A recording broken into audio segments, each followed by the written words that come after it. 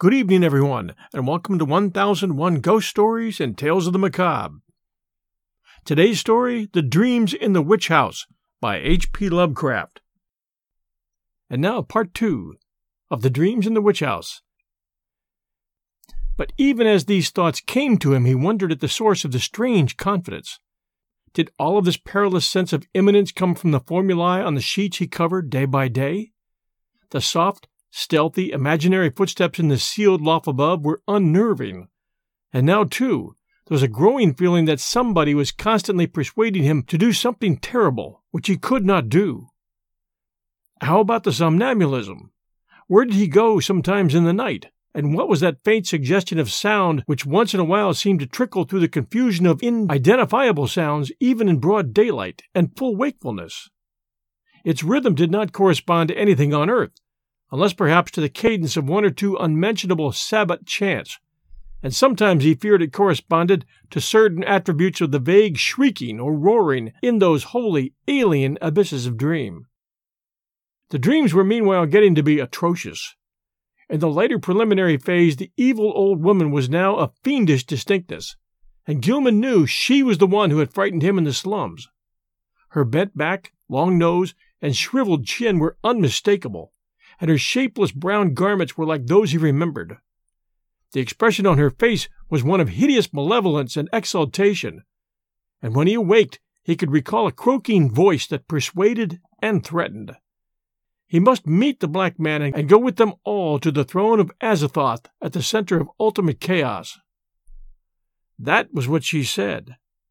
He must sign the book of Azathoth in his own blood, and take a new secret name now that his independent delvings had gone so far.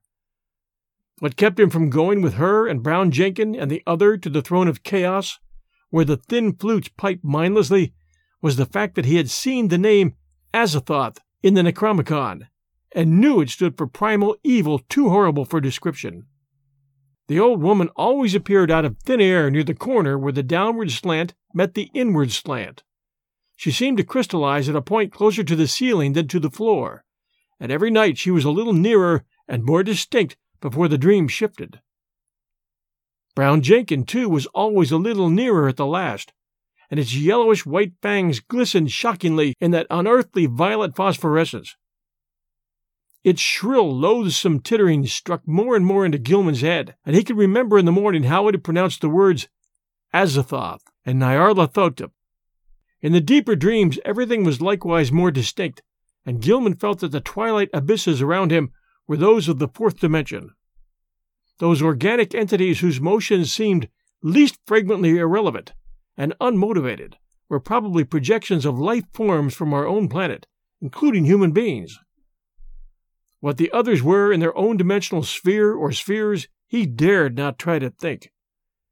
Two of the less irrelevantly moving things are rather large congeries of iridescent, prolately spheroidal bubbles, and a very much smaller polyhedron of unknown colors and rapidly shifting surface angles, seemed to take notice of him and follow him about, or float ahead as he changed position among the Titan prisms, labyrinths, cube and plane clusters, and quasi-buildings, and all the while the vague shrieking and roaring waxed louder and louder, as if approaching some monstrous climax of utterly unendurable intensity. During the night of April 19 and 20, the new development occurred. Gilman was half involuntarily moving about in the twilight abysses with the bubble mass and the small polyhedron floating ahead when he noticed the peculiarly regular angles formed by the edges of some gigantic neighboring prism clusters. In another second he was out of the abyss and standing tremulously on a rocky hillside bathed in intense, diffused green light. He was barefooted and in his night clothes, and when he tried to walk, discovered that he could scarcely lift his feet. A swirling vapor hid everything but the immediate sloping terrain from sight, and he shrank from the thought of the sounds that might surge out of that vapor. Then he saw the two shapes laboriously crawling toward him, the old woman and the little furry thing. The crone strained up to her knees and managed to cross her arms in a singular fashion, while Brown Jenkin pointed in a certain direction with a horribly anthropoid forepaw, which it raised with evident difficulty. Spurred by an impulse he did not originate, Gilman dragged himself forward along a course determined by the angle of the old woman's arms and the direction of the small monstrosity's paw, and before he had shuffled 3 steps he was back in the twilight abysses. Geometrical shapes seethed around him, and he fell dizzily and interminably. At last he woke in his bed in the crazily angled garret of the eldritch old house. He was good for nothing that morning, and stayed away from all his classes. Some unknown attraction was pulling his eyes in a seemingly irrelevant direction, for he could not help staring at a certain vacant spot on the floor. As the day advanced, the focus of his unseeing eyes changed position, and by noon he had conquered the impulse to stare at vacancy. About 2 o'clock he went out for lunch, and as he threaded the narrow lanes of the city, he found himself turning always to the southeast. Only an effort halted him at a cafeteria in Church Street, and after the meal he felt the unknown pull still more strongly. He would have to consult a nerve specialist after all. Perhaps there was a connection with his somnambulism, but meanwhile he might at least try to break the morbid spell himself. Undoubtedly he could still manage to walk away from the pull, so with great resolution he headed against it and dragged himself deliberately north along Garrison Street. By the time he had reached the bridge over the Miskatonic, he was in a cold perspiration, and he clutched at the iron railing as he gazed upstream at the ill-regarded island whose regular lines of ancient standing stones brooded sullenly in the afternoon sunlight. Then he gave a start, for there was a clearly visible living figure on that desolate island, and a second glance told him it was certainly the strange old woman whose sinister aspect had worked itself so disastrously into his dreams.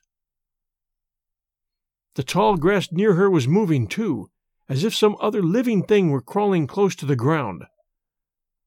When the old woman began to turn toward him, he fled precipitately off the bridge and into the shelter of the town's labyrinthine waterfront alleys. Distant though the island was, he felt that a monstrous and invincible evil could flow from the sardonic stare of that bent, ancient figure in brown. The southeastwards pull still held, and only with tremendous resolution could Gilman drag himself into the old house and up the rickety stairs. For hours he sat silent and aimless, with his eyes shifting gradually westward. About 6 o'clock his sharpened ears caught the whining prayers of Joe Mazurowitz 2 floors below, and in desperation he seized his hat and walked out into the sunset golden streets, letting the now directly southward pull carry him where it might.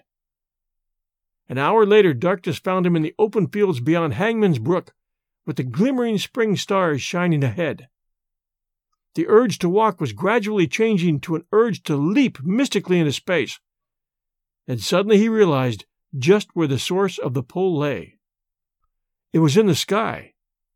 A definite point among the stars had a claim on him and was calling him. Apparently it was a point somewhere between Hydra and Argo Navis, and he knew that he had been urged toward it ever since he had wakened soon after dawn. In the morning it had been underfoot, and now it was roughly south but stealing toward the west. What was the meaning of this new thing? Was he going mad? How long would it last? Again mustering his resolution, Gilman turned and dragged himself back to the sinister old house. Mazurowitz was waiting for him at the door, and seemed both anxious and reluctant to whisper some fresh bit of superstition. It was about the witch light. Joe had been out celebrating the night before, and it was Patriots' Day in Massachusetts, and had come home after midnight. Looking up at the house from outside, he had thought at first that Gilman's window was dark, but then he had seen the faint violet glow within. He wanted to warn the gentleman about that glow, for everybody in Arkham knew it was Keziah's witchlight which played near Brown Jenkin and the ghost of the old crone herself. He had not mentioned this before, but now he must tell about it because it meant that Keziah and her long-toothed familiar were haunting the young gentleman.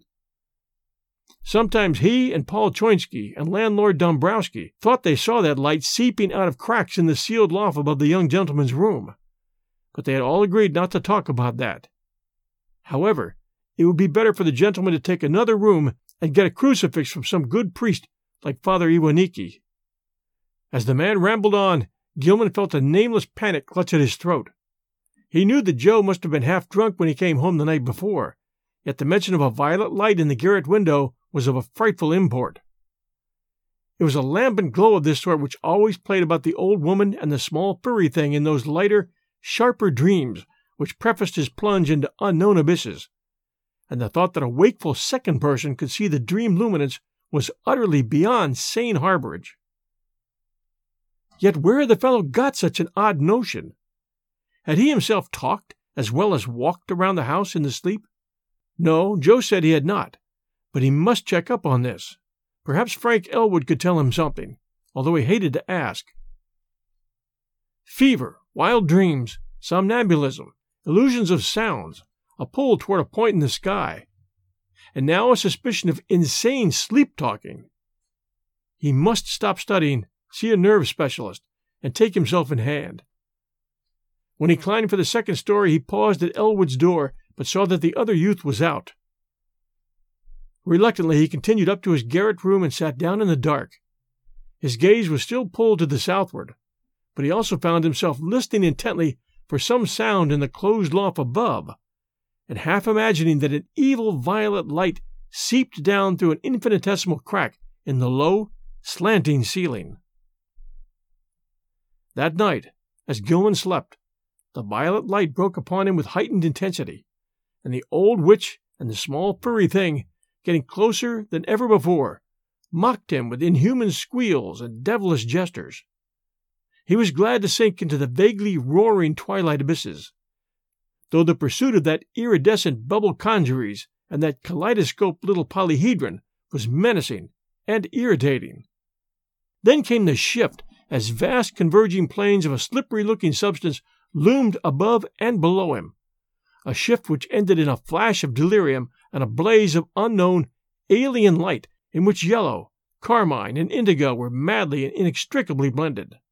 He was half lying on a high, fantastically balustraded terrace above a boundless jungle of outlandish, incredible peaks, balanced plains, domes, minarets, horizontal discs poised on pinnacles, and numberless forms of still greater wildness, some of stone and some of metal, which glittered gorgeously in the mixed, almost blistering glare from a polychromatic sky. Looking upward, he saw 3 stupendous discs of flame, each of a different hue, and at a different height above an infinitely distant, curving horizon of low mountains. Behind him, tiers of higher terraces towered aloft as far as he could see. The city below stretched away to the limits of vision, and he hoped that no sound would well up from it. We'll return to our story right after this sponsor message. Hi, everyone. The holiday season is upon us, and I'll be glued to the telly for BritBox on many a night. I've already shared with you the fact that I keep up with Father Brown and Poirot at BritBox.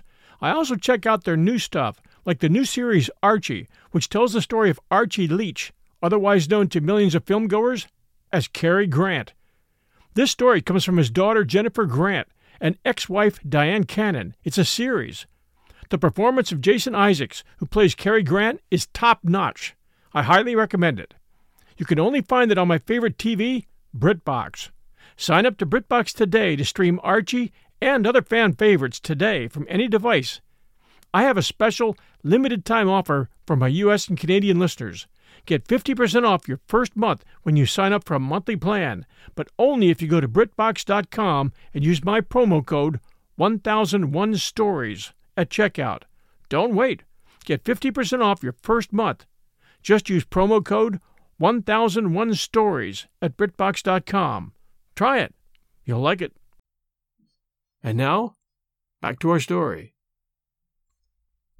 The pavement from which he easily raised himself was a veined, polished stone beyond his power to identify, and the tiles were cut in bizarre, angled shapes which struck him as less asymmetrical than based on some unearthly symmetry whose laws he could not comprehend. The balustrade was chest-high, delicate, and fantastically wrought, while along the rail were ranged at short intervals little figures of grotesque design and exquisite workmanship. They, like the whole balustrade, seemed to be made of some sort of shining metal whose color could not be guessed in the chaos of mixed effulgencies, and their nature utterly defied conjecture. They represented some ridged, barrel-shaped objects with thin horizontal arms radiating spoke-like from a central ring, and with vertical knobs or bulbs projecting from the head and base of the barrel. Each of these knobs was the hub of a system of 5 long, flat, triangularly tapering arms arranged around it like the arms of a starfish, nearly horizontal, but curving slightly away from the central barrel. The base of the bottom knob was fused to the long railing with so delicate a point of contact that several figures had been broken off and were missing. The figures were about 4.5 inches in height, while the spiky arms gave them a maximum diameter of about 2.5 inches. When Gilman stood up, the tiles felt hot to his bare feet.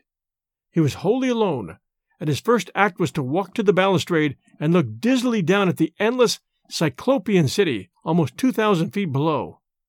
As he listened, he thought a rhythmic confusion of faint musical pipings covering a wide tonal range welled up from the narrow streets beneath, and he wished he might discern the denizens of the place.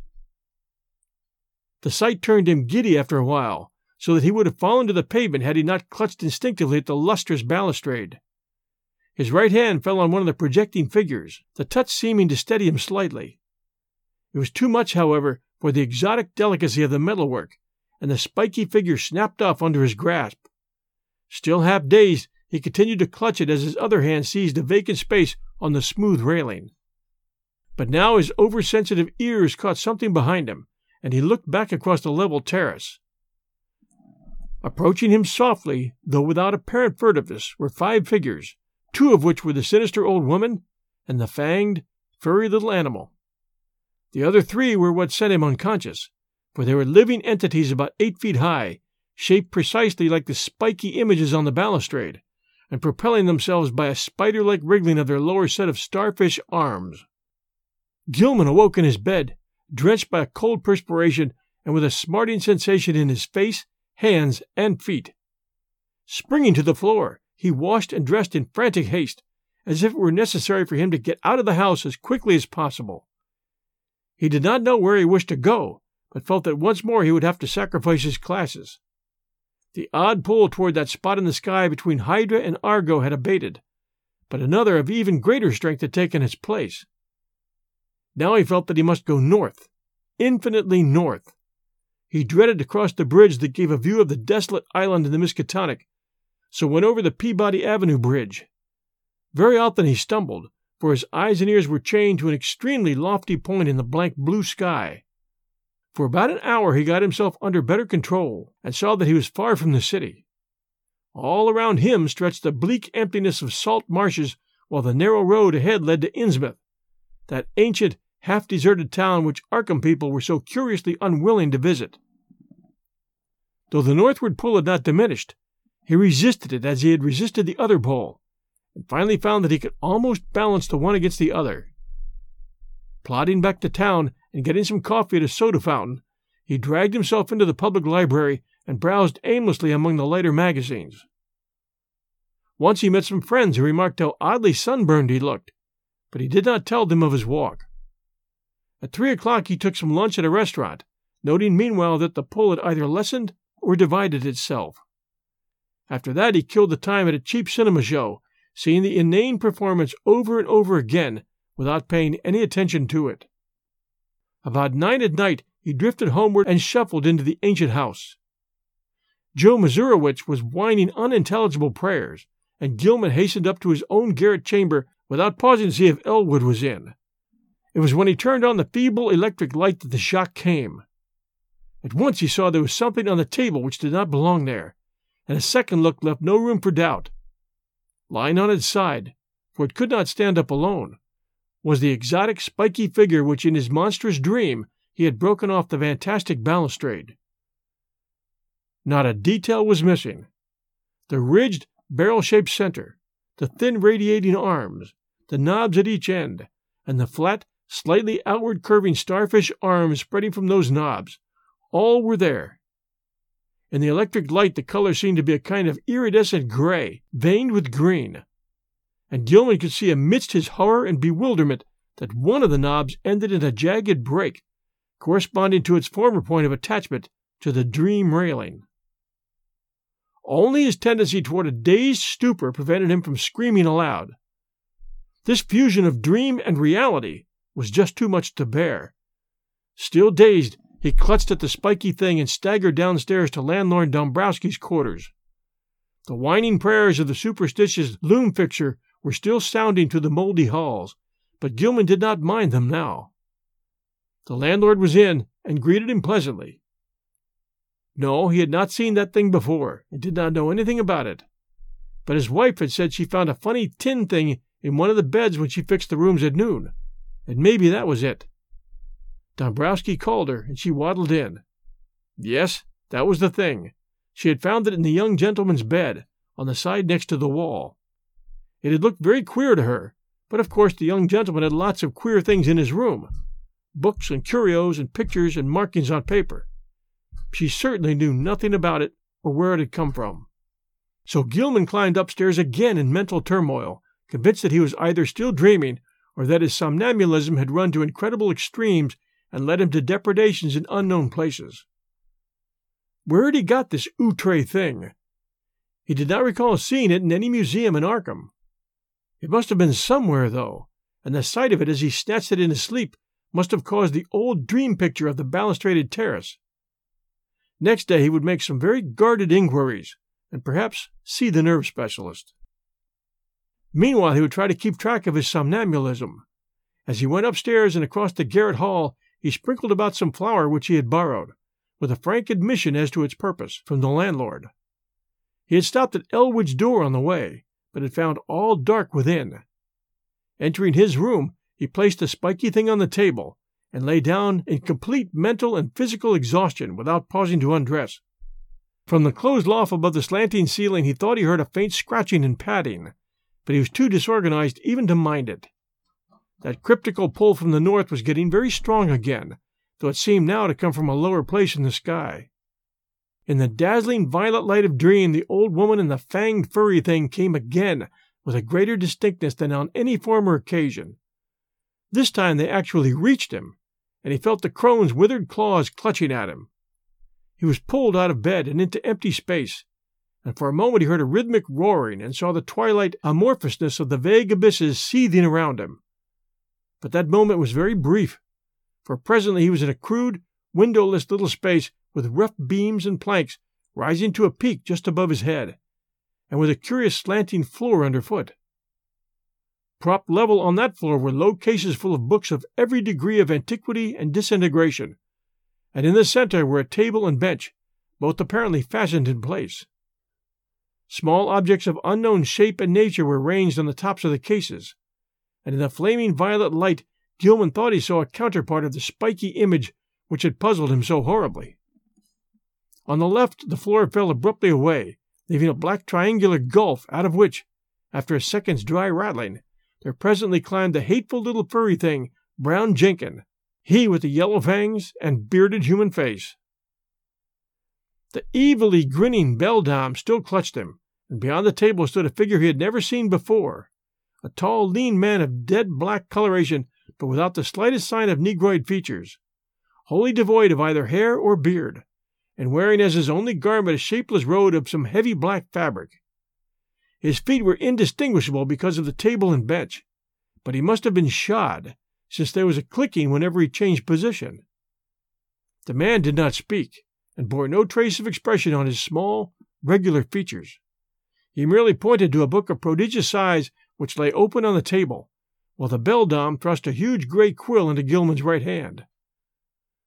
Over everything was a pall of intensely maddening fear, and the climax was reached when the furry thing ran up the dreamer's clothing to his shoulders and then down his left arm, finally biting him sharply in the wrist just below his cuff. As the blood spurted from this wound, Gilman lapsed into a faint. He awakened on the morning of the 22nd with a pain in his left wrist and saw that his cuff was brown with dried blood. His recollections were very confused, but the scene with the black man in the unknown space stood out vividly. The rats must have bitten him as he slept, giving rise to the climax of that frightful dream. Opening the door, he saw that the floor on the corridor floor was undisturbed except for the huge prints of the loutish fellow who roomed at the other end of the garret. So he had not been sleepwalking this time. But something would have to be done about those rats. He would speak to the landlord about them. Again he tried to stop up the hole at the base of the slanting wall, wedging in a candlestick which seemed of about the right size. His ears were ringing horribly, as if with the residual echoes of some horrible noise heard in dreams. As he bathed and changed clothes, he tried to recall what he had dreamed after the scene in the violet-lit space, but nothing definite would crystallize in his mind. That scene itself must have corresponded to the sealed loft overhead, which had begun to attack his imagination so violently, but later impressions were faint and hazy. There were suggestions of the vague twilight abysses, and of still vaster, blacker abysses beyond them, abysses in which all fixed suggestions were absent.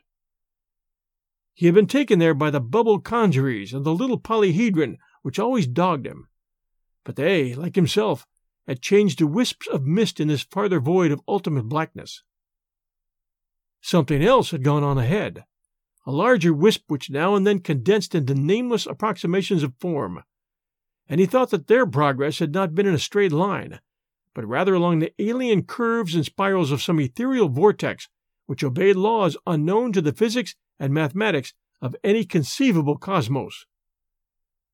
Eventually there had been a hint of vast, leaping shadows, of a monstrous, half-acoustic pulsing, and of the thin, monotonous piping of an unseen flute. But that was all. Gilman decided he had picked up that last conception from what he had read in the Necronomicon about the mindless entity, Azathoth, which rules all time and space from a black throne at the center of chaos. We'll return to our story right after this sponsor message. Hey, it's Kaylee Cuoco for Priceline. Ready to go to your happy place for a happy price? Well, why didn't you say so? Just download the Priceline app right now and save up to 60% on hotels. So whether it's Cousin Kevin's Kazoo Concert in Kansas City, go Kevin, or Becky's Bachelorette Bash in Bermuda, you never have to miss a trip ever again. So download the Priceline app today. Your savings are waiting. Go to your happy place for a happy price. Go to your happy price, Priceline. And now, back to our story. When the blood was washed away, the wrist wound proved very slight, and Gilman puzzled over the location of the 2 tiny punctures. It occurred to him that there was no blood on the bedspread where he had lain, which was very curious in view of the amount on his skin and cuff. Had he been sleepwalking within this room, and had the rat bitten him as he sat on some chair or paused in some less rational position? He looked in every corner for brownish drops or stains, but couldn't find any. He had better, he thought, sprinkle flour within the room as well as outside the room, though after all no further proof of his sleepwalking was needed. He knew he did walk, and the thing to do now was to stop it. He must ask Frank Elwood for help.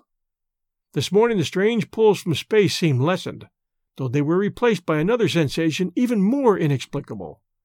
It was a vague, insistent impulse to fly away from his present situation, but held not a hint of the specific direction in which he was to fly. As he picked up the strange spiky image on the table, he thought the older northward pull grew a trifle stronger, but even so, it was wholly overruled by the newer and more bewildering urge.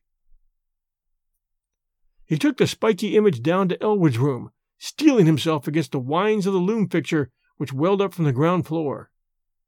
Elwood was in, thank heaven, and appeared to be stirring about. There was time for a little conversation before leaving for breakfast and college, so Gilman hurriedly poured forth an account of his recent dreams and fears. His host was very sympathetic, and agreed that something ought to be done. He was shocked by his guest's drawn, haggard aspect, and noticed the queer, abnormal-looking sunburn which others had remarked on during the past week. There was not much, though, that he could say. He had not seen Gilman on any sleepwalking expedition, and had no idea what the curious image could be. He had, though, heard the French-Canadian who lodged just under Gilman talking to Mezurowitz one evening. They were telling each other how badly they dreaded the coming of Walpurgis night, now only a few days off, and were exchanging pitying comments about the poor, doomed young gentleman.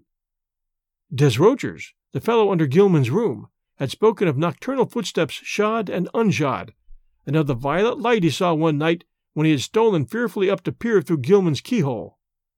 He had not dared to peer, he told Mezurowitz, after he had glimpsed that light through the cracks around the door. There had been soft talking, too, and as he began to describe it, his voice had sunk to an inaudible whisper.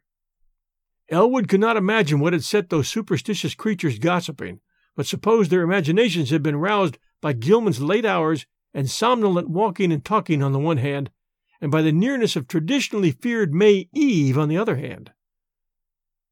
That Gilman talked in his sleep was plain, and it was obviously from Desrocher's keyhole listenings that the delusive notion of the violet dreamlight had got abroad. These simple people were quick to imagine that they had seen any odd thing they had heard about. As for a plan of action, Gilman had better move down to Elwood's room and avoid sleeping alone. Elwood would, if awake, rouse him whenever he began to talk or rise in his sleep. Very soon, too, he must see the specialist. Meanwhile, they would take the spiky image around to the various museums and to certain professors, seeking identification and stating that it had been found in a public rubbish can. Also, Dombrowski must attend to the poisoning of those rats in the walls. Braced up by Elwood's companionship, Gilman attended classes that day. Strange urges still tugged at him, but he could sidetrack them with considerable success. During a free period, he showed the queer image to several professors, all of whom were intensely interested, though none of them could shed any light upon its nature or origin. That night he slept on a couch which Elwood had had the landlord bring to the second-story room, and for the first time in weeks he was wholly free from disquieting dreams. But the feverishness still hung on, and the whines of the loom fixer were an unnerving influence. Thanks for joining us for Part 2 of The Dreams in the Witch House by H.P. Lovecraft. We'll be back next Sunday night at 8 p.m. Eastern Time for Part 3. Until then, everyone, happy dreams.